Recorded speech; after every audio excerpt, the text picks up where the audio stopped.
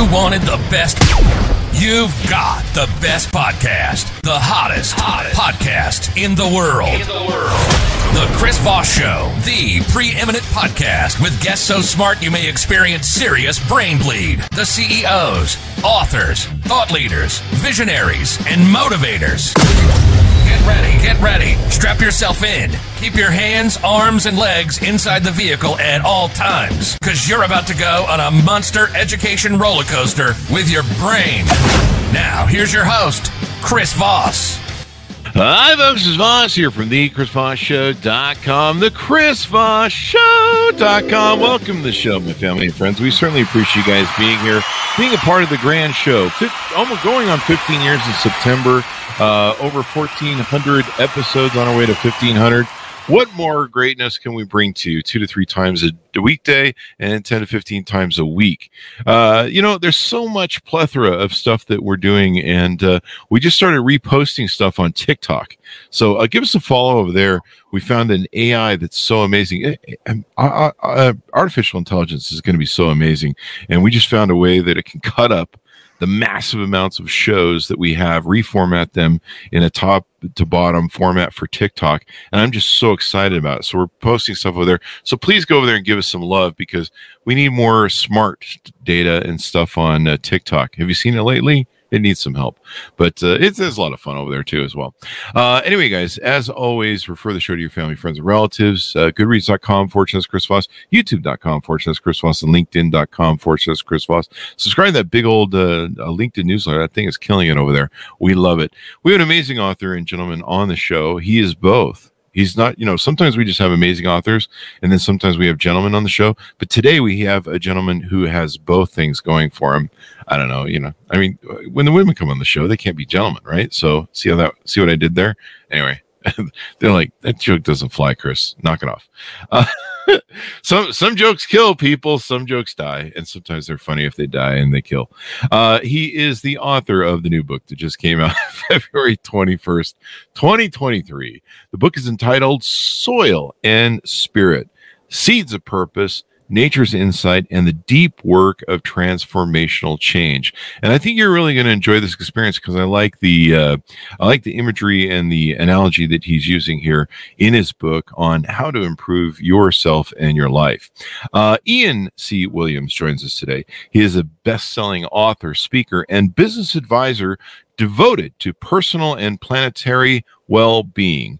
At the age of 24, a single mystical experience transformed his life forever. We're going to find out what that means. Now he speaks and teaches about personal and spiritual development internationally. He also founded Still Point Insight, a social enterprise that helps mission-driven organizations scale solutions to global challenges. He's a gifted speaker and process facilitator who leverages a background in education and regenerative design to generate simple solutions for complex challenges.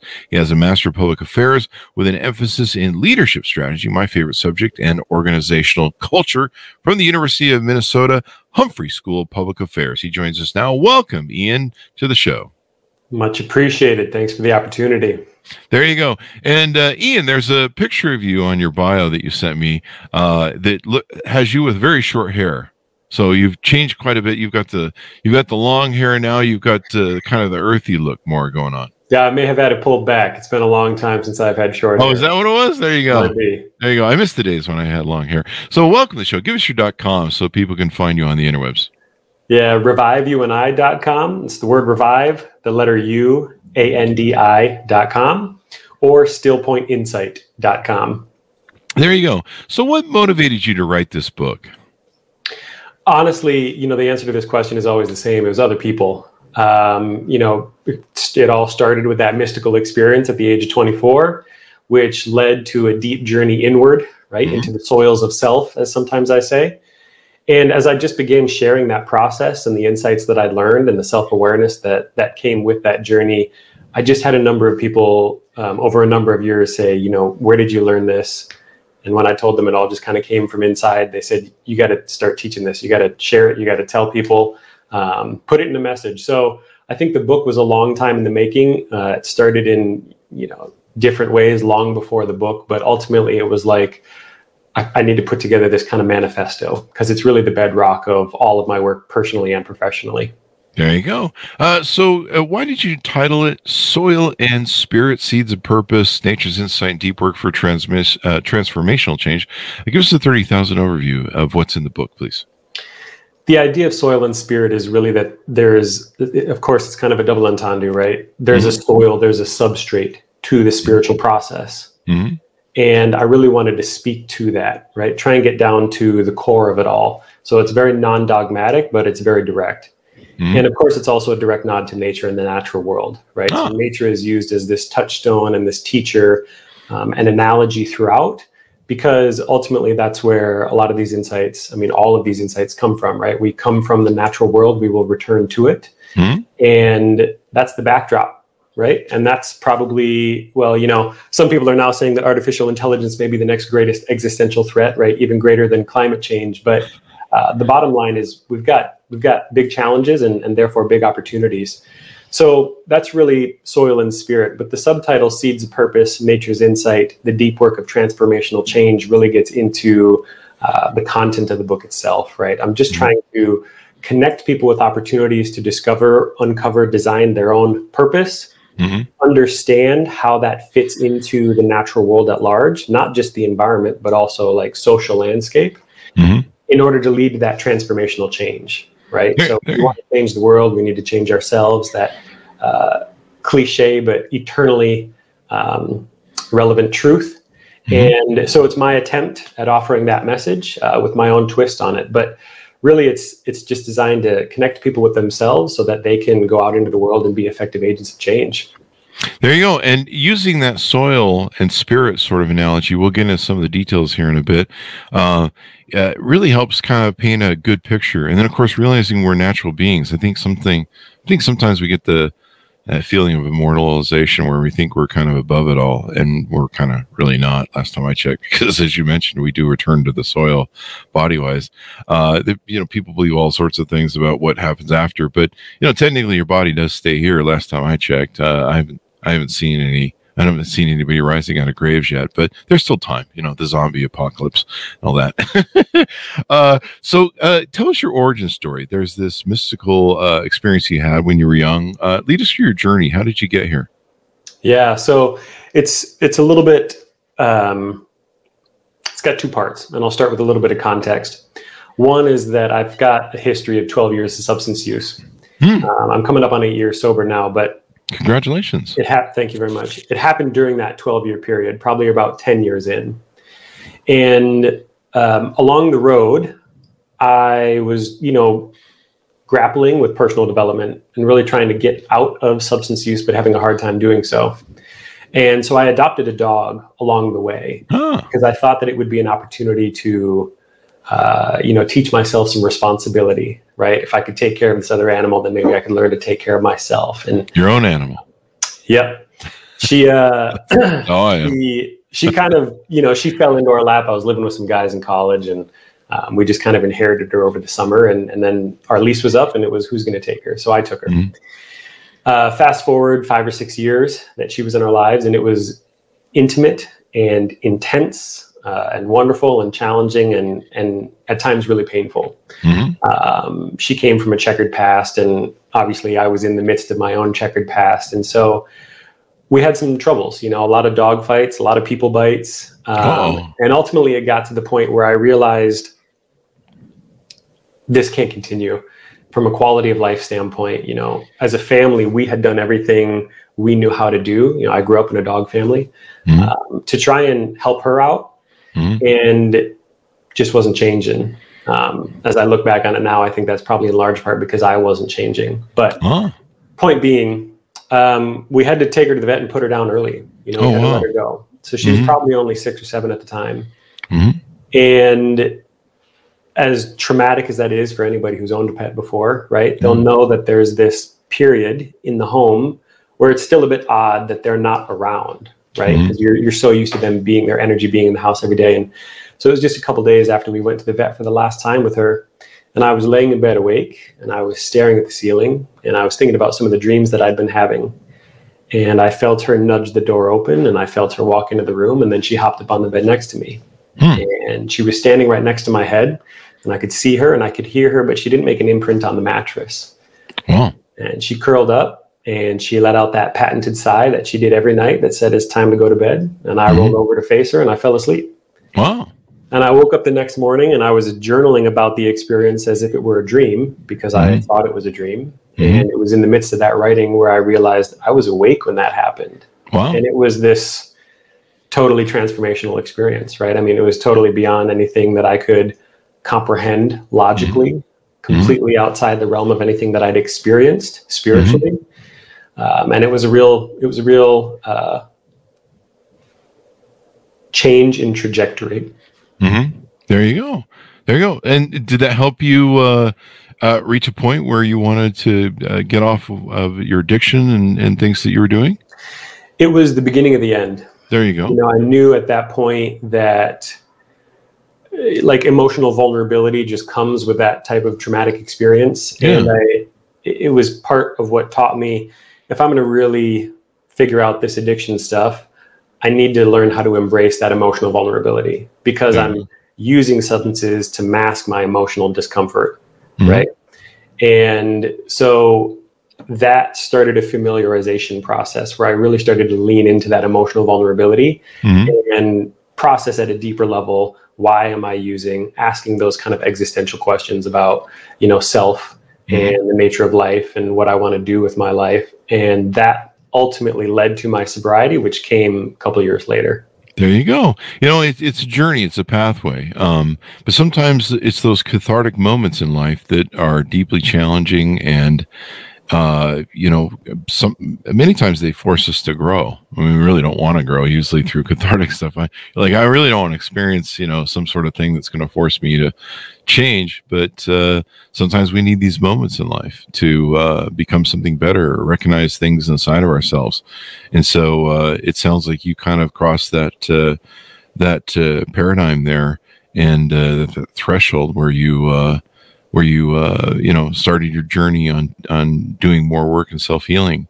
Dogs are wonderful beings, very challenging, and my dogs made me a better human being. Well, I don't know if I've gotten worse. I might have gotten worse, but I think I'm a better human being overall. I think I'm better than I probably would have been if it hadn't been for my dogs. So let's get into some of the details of the book here. There's several analogies that you use that I really like. I think analogy is the proper word. I flunked second grade. There's 4 primary landscapes you talk about in your book on processing stuff. There's the internal, the social, external, and spiritual. Tell us a little bit about those and how those play in to how you help people deal with their issues. It really ties into, I mean, again, this is a lesson that comes from natural law, right? This law of interdependence. And I think one thing that we, particularly in the West, have a habit of doing is compartmentalizing. And so I wanted to take that concept of compartmentalization that, again, people are, at least here in the West, relatively familiar with, and structure the book in that way so that it was a little bit more manageable or linear, just in terms of the way that people move through the book, contextually or cerebrally. So, but I think about them as these concentric circles: the internal landscape's at the center, the social landscape, the external landscape, the spiritual landscape. The idea is the further we move outside of ourselves, the more kind of ethereal the realms become, right? But also to suggest that at each one of those, within each one of those landscapes, at each one of those stops in the concentric circles or rungs, we have work to do, right? And we have responsibility to take as individuals in order to impact that specific landscape. So I think it's easy to draw the parallel, like you're responsible for what's happening in your internal landscape, but it becomes more and more abstract the further out we move, right? We have responsibilities in the social landscape and responsibilities to the external landscape, the natural, the physical world, as well as responsibilities to that spiritual landscape. And so I really wanted to structure the book in that way to help people move through the text, but it's a big idea book, right? And it goes straight to the heart of matter. It's for deep thinkers and big feelers. And so it's not pulling any punches, right? I mean, in the introduction, we start talking about the sixth mass extinction, because that's really what we're up against right now as a species. Oh, yeah. So, here we are kind of starting at the 30,000 foot view, but then really trying to drill down into the tangible nitty gritty nuts and bolts of what can an individual do and how do they do that work. There you go. I like I think paradigm maybe might be the right, but I like the paradigms you use for this because it's kind of more an expansive view of the internal spirit of the being, the internal, social, external, and spiritual. You're talking about landscapes, charting a path, and et cetera, and also recognizing that we're natural. We're part of a natural world because we do live in the universe. Last time I checked, some people are living in their own private Idaho, but that's another story. I love that analogy. So how does this tie into what's going on in the world? I think there's a lot of skeptics of climate change and our environment that's going on. I mean, I certainly don't think anyone can dispute or should be disputing that we do pollute a lot. We seem to be a growing species. We're now 8 billion people, I think now. So we're growing very fast and rapidly fast. In fact, I think we hit the last billion faster than ever before. You look at stuff we just went on in Maui, Hawaii, where they had the mass burn down of the whole town. And just something that happened overnight with little to no warning. In fact, within an hour or two, and we're seeing all these massive events. We're seeing huge heat things here. So, I mean, you can dispute, okay, well, maybe there isn't climate change or whatever. I know there's people out there that are going to say that, but you can't dispute there's some really wild stuff going on with our environment right now. And I think we're starting to see, some of the impact of what we've done with on the planet. And how do you merge that between our spiritual selves or our natural selves and trying to take better care of the environment? Because, it has an effect on us. We saw that with COVID. We saw that with, the heat changes. It definitely has an impact of us. And probably, the heat sometimes affects your mental state lately. 100%. Yeah. This is really, it's a line that I wanted to walk, but not cross in the book. Mm-hmm. Right. So, there is a sentence in the book that's like something to the effect of, this book is not an attempt to convince you that climate change is real. Okay. Right? This phrase, like believing in science, is one that I pick a bone with, but regardless of one's opinions, right, about climate change, about AI, about any of these potential existential threats, mm-hmm.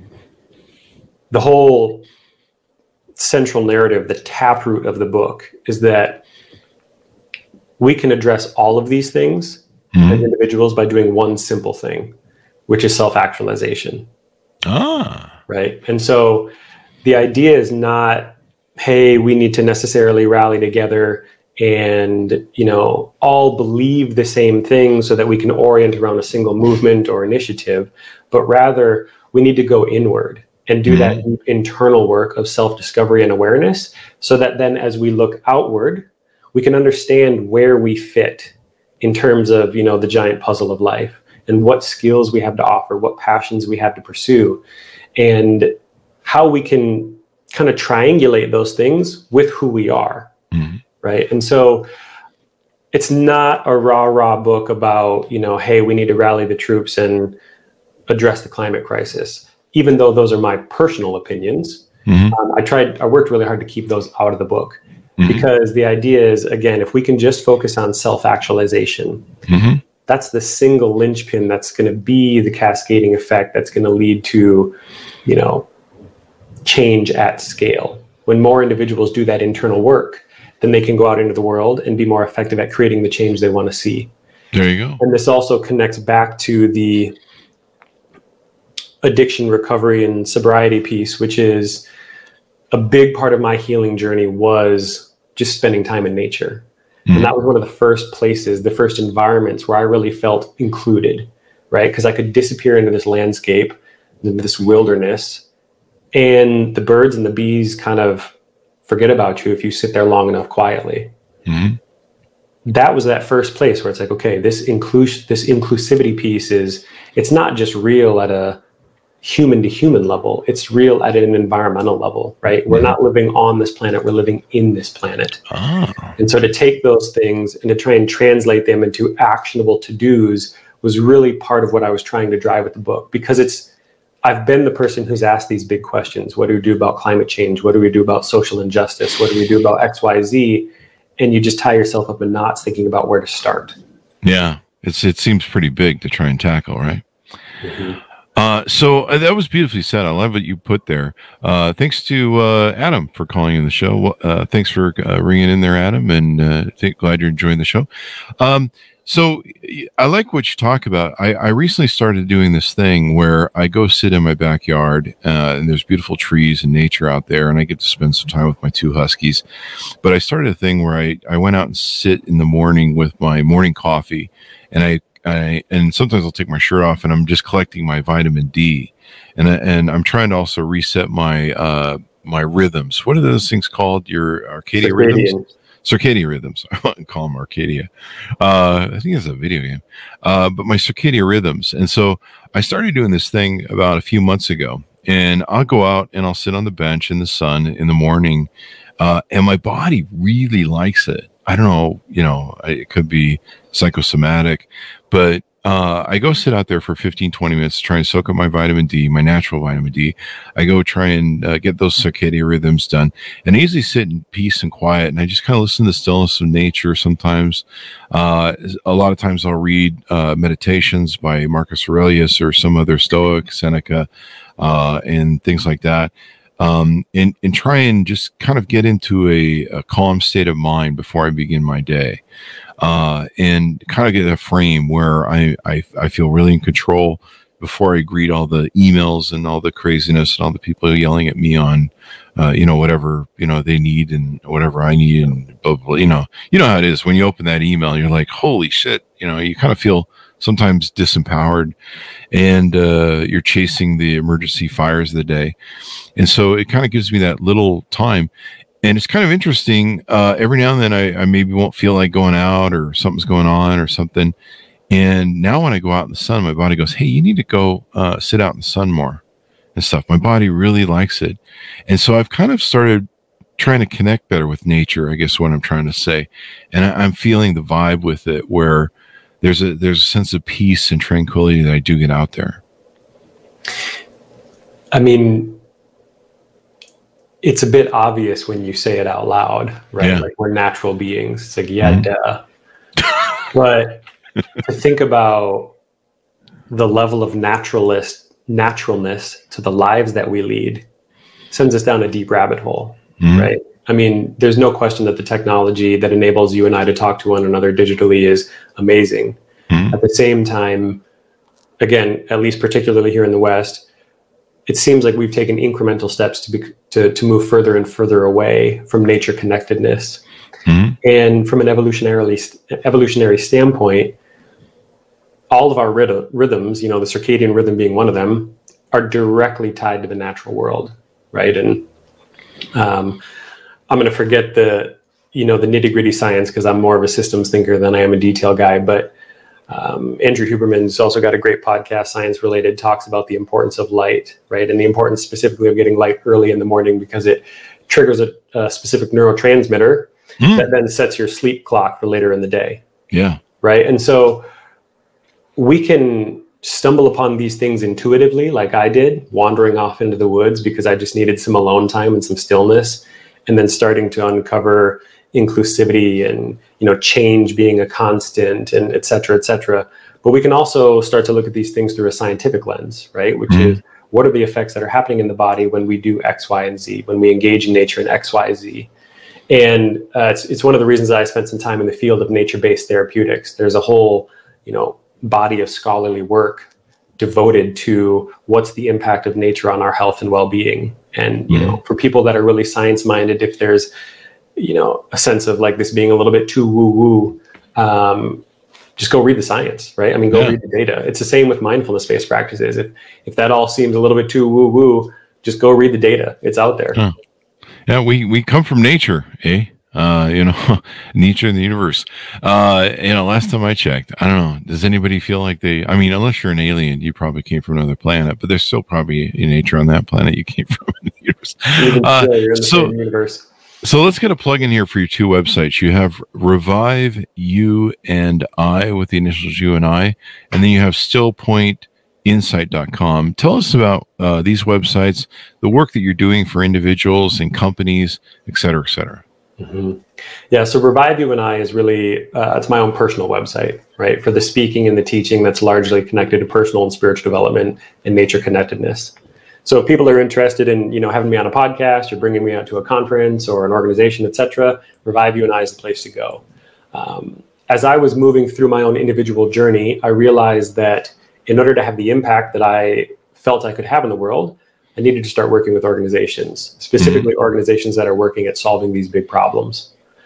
Because I've been a part of mission-driven organizations, and I know that burnout is real, and I know that organizational dysfunction leaves a lot of meat on the bone when it comes to, the impact that these organizations could have.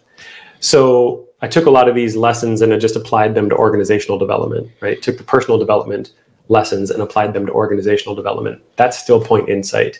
So we help mission-driven organizations not only build culture, but also capacity through a number of different initiatives, right? One is leadership advising, leadership strategy. Another is employee well-being and engagement. And then third is social and environmental impact. The idea that we can move into these organizations and really, again, from the inside out, build robust, resilient systems, we can increase the positive impact of those organizations. That's entirely separate. It's not just me as an individual, it's an organization, other people in it. And so I felt like it deserves its own website, its own place to live on the interwebs. There you go.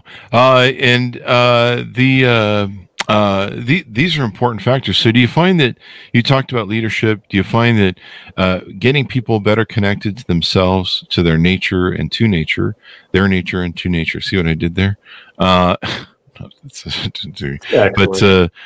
Basically helps an organization run better, perform better, get better results?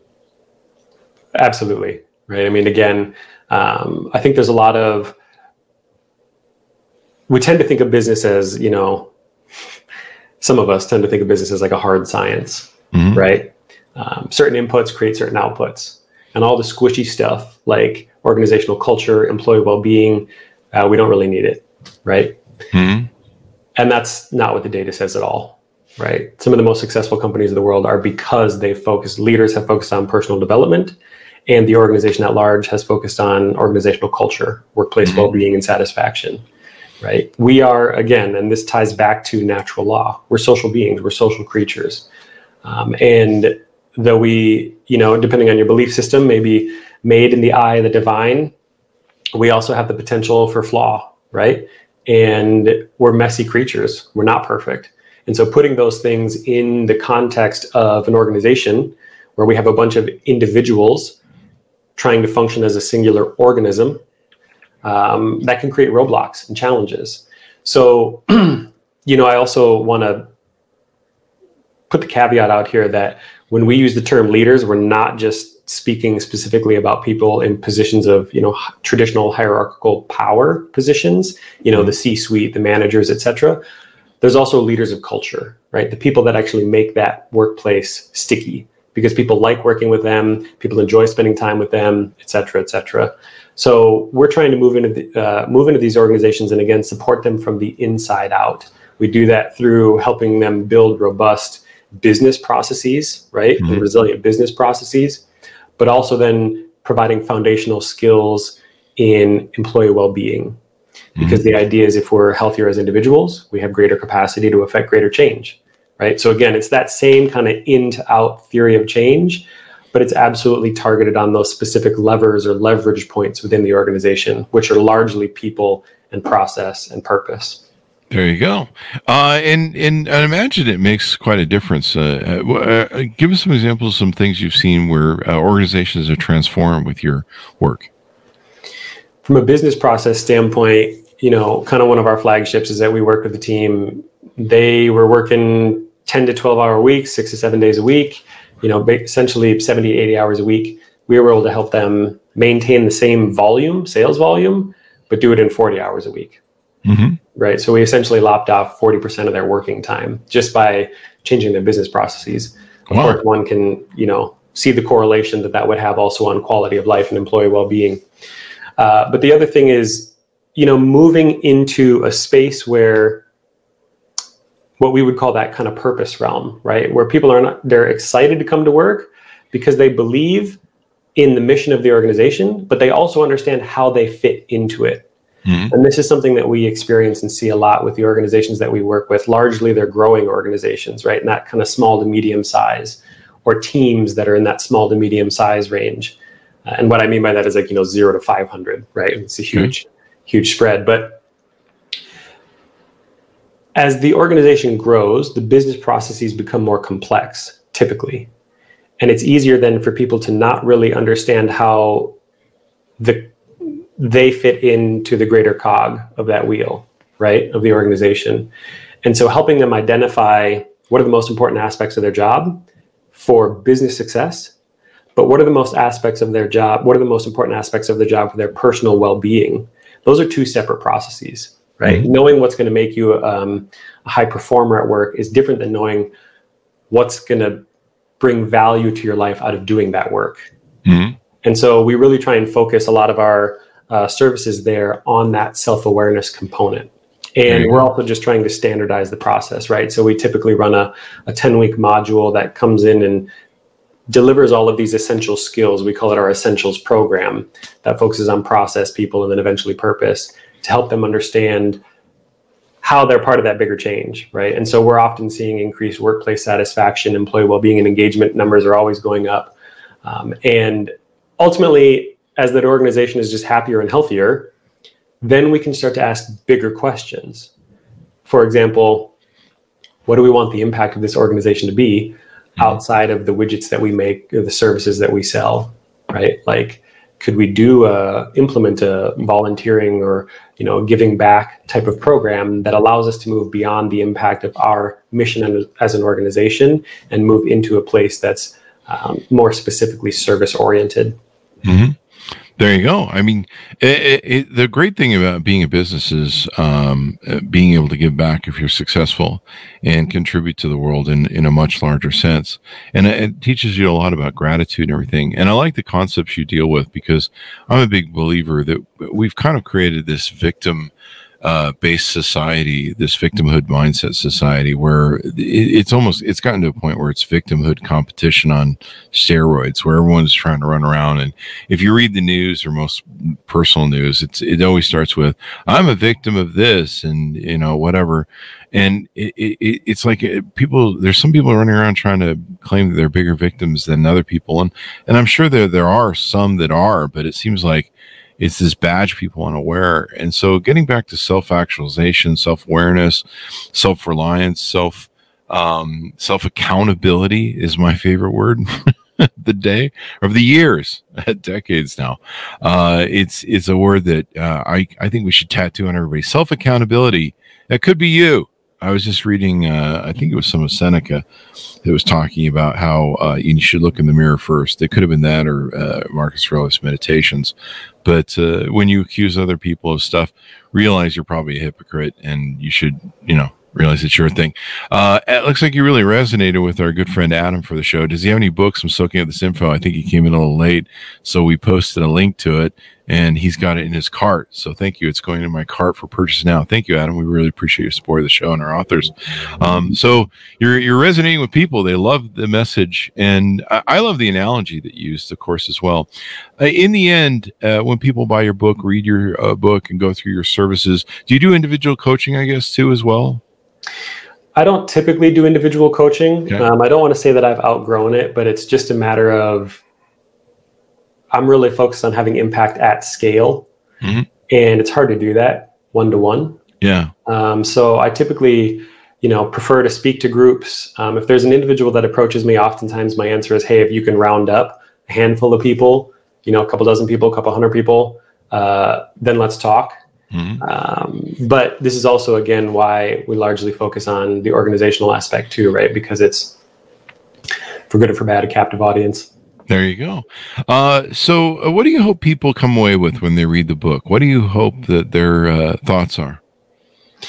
I think this is actually a good segue to go back to your comments about the victim stuff and self-accountability, right? Mm-hmm. I think the roots of that cultural phenomena are connected directly to the Western paradigm of individualism, right? Because if we perceive ourselves as separate from the rest of the world, then what that essentially means is that the world is happening to us, life is happening to us, right, as opposed to for us. And that separateness then creates a whole understanding about the way that we move through the world that impacts the way that we show up in it.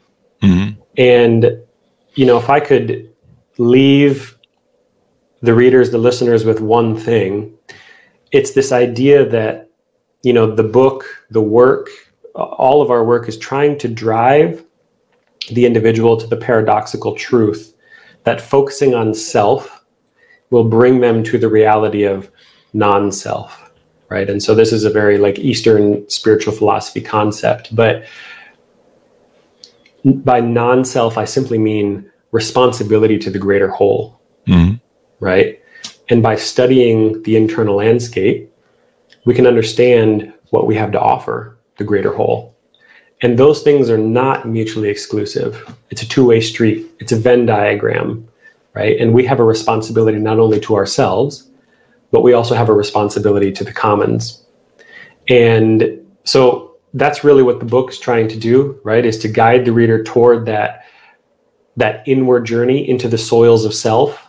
But ultimately, as we move through the different sections of the book, get them to start thinking about how those things can be reflected outward.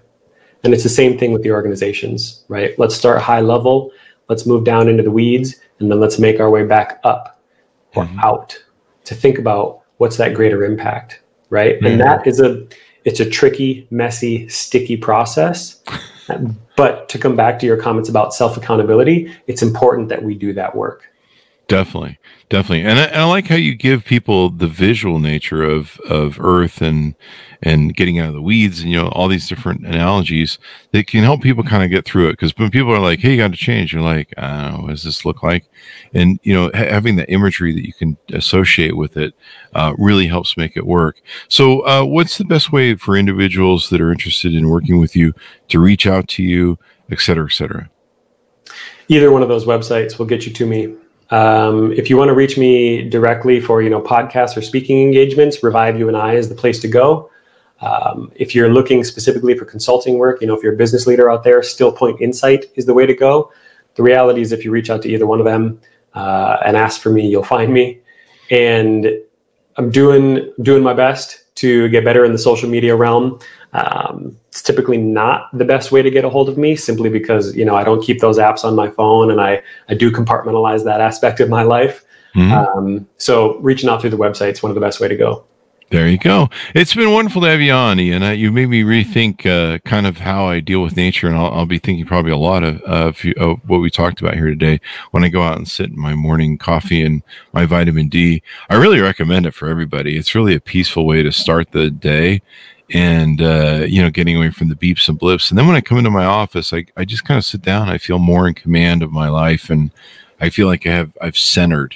It's kind of a weird thing, but I have a centering frame with it. And then when I, light up my computers and stuff after sitting out in nature, I feel more in command of everything. Like I'm controlling how it's coming at me as opposed to just waking up and feeling like I'm dodging everything. Yeah. I mean, if I could offer one final, quote unquote, productivity hack, maybe it's a quality of life hack. Don't start your day with email.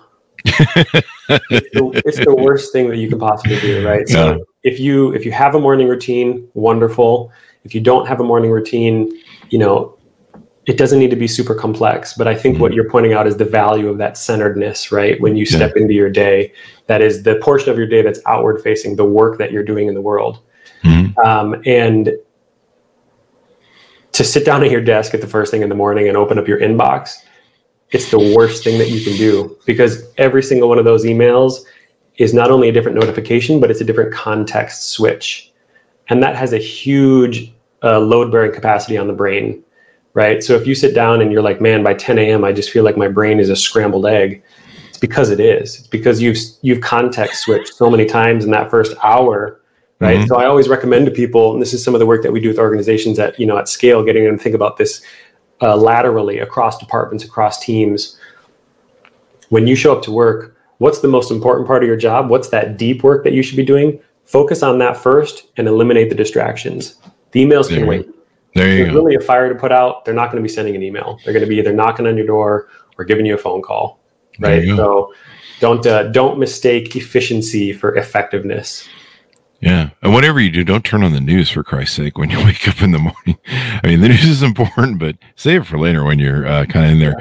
You have a new fan, Adam Husky. Thanks for, once again, he says it will definitely help with his mental journey. So we've helped one person today, and I'm sure as the podcasts go out, it will help thousands of people. Ian, thank you very much for coming on the show. Really appreciate your deep insight today. Appreciate the opportunity, Chris. Thank you. There you go. And thanks to our audience for tuning in. Go to goodreads.com/Chris Voss, youtube.com/Chris Voss, linkedin.com/Chris Voss, and TikTok.